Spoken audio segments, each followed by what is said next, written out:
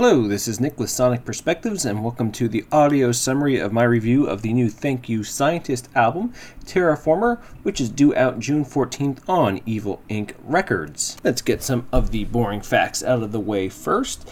This album is going to be the first to feature 3 new players on it.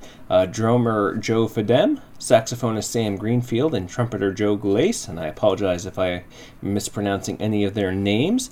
But also, very interesting to this album, and very unique to it, about half of it was played live on the last month-long tour that Thank You Scientist did, so a lot of fans are going to come into this album having heard a lot of the material live first before hearing the recorded version, which is a little bit of a different way to approach the album. Now, literally the first thing I saw when the album details were first announced was that this was going to be a double disc album, and then I looked at the runtime and saw it was going to be 84 minutes. 4 minutes over what would be required for a single disc. So kind of my mind frame going into my review was, is this album so good that it is going to need that extra 4 minutes to justify a second disc? Well, let's find out. I basically find this album divided into 2 parts.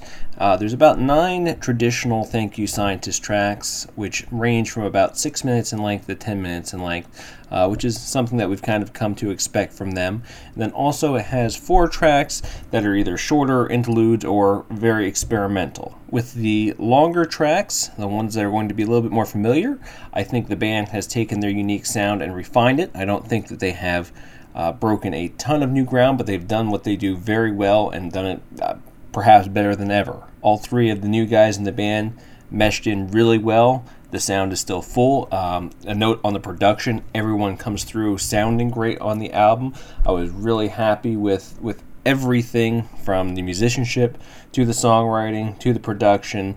Overall, very happy with all those big tracks. That being said, it's actually 2 of the shorter tracks that end up being my favorite.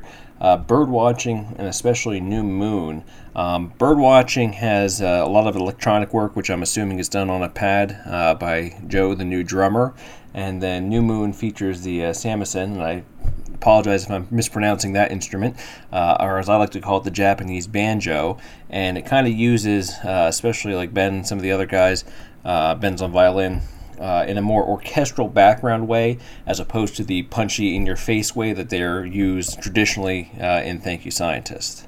If I had one major critique about the album, it would probably be that the experimental side of things did seem kind of segregated off to these shorter tracks.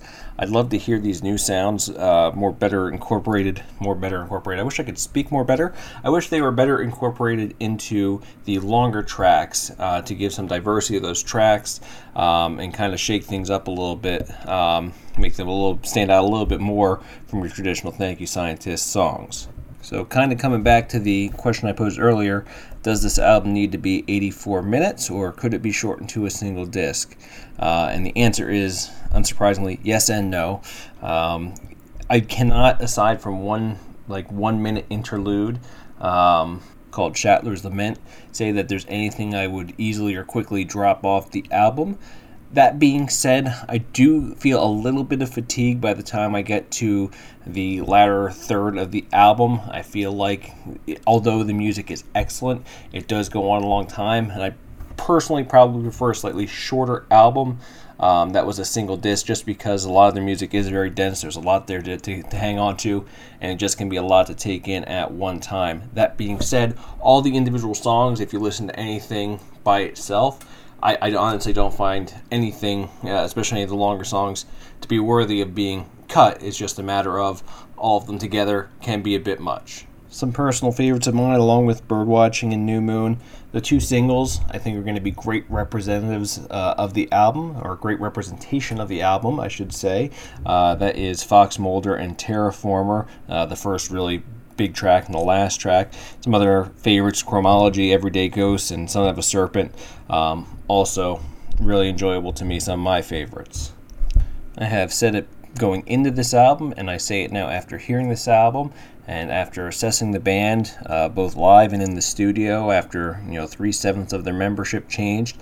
They are one of America's premier young bands, They've delivered another excellent album. This is their third excellent album in a row, and they definitely deserve to be heard. If you have not checked them out, you're going to hear, some straight up rock with some non-traditional instruments thrown in and enough technicality that any prog fan's going to be happy. It really is the best of both worlds, and it shines through on this album. One of my only literal complaints is that there's almost too much good music on here, that it gets to be too much for me. So if that is, one of the top complaints I have, you're on the right track to something excellent. And again, June 14th, Evil Ink Records. Pick up Thank You Scientists, Terraformer.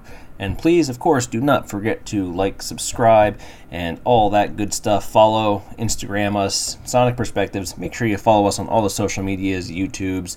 Do the interwebs with us, please, people. That's how we keep alive. So thank you and enjoy the album.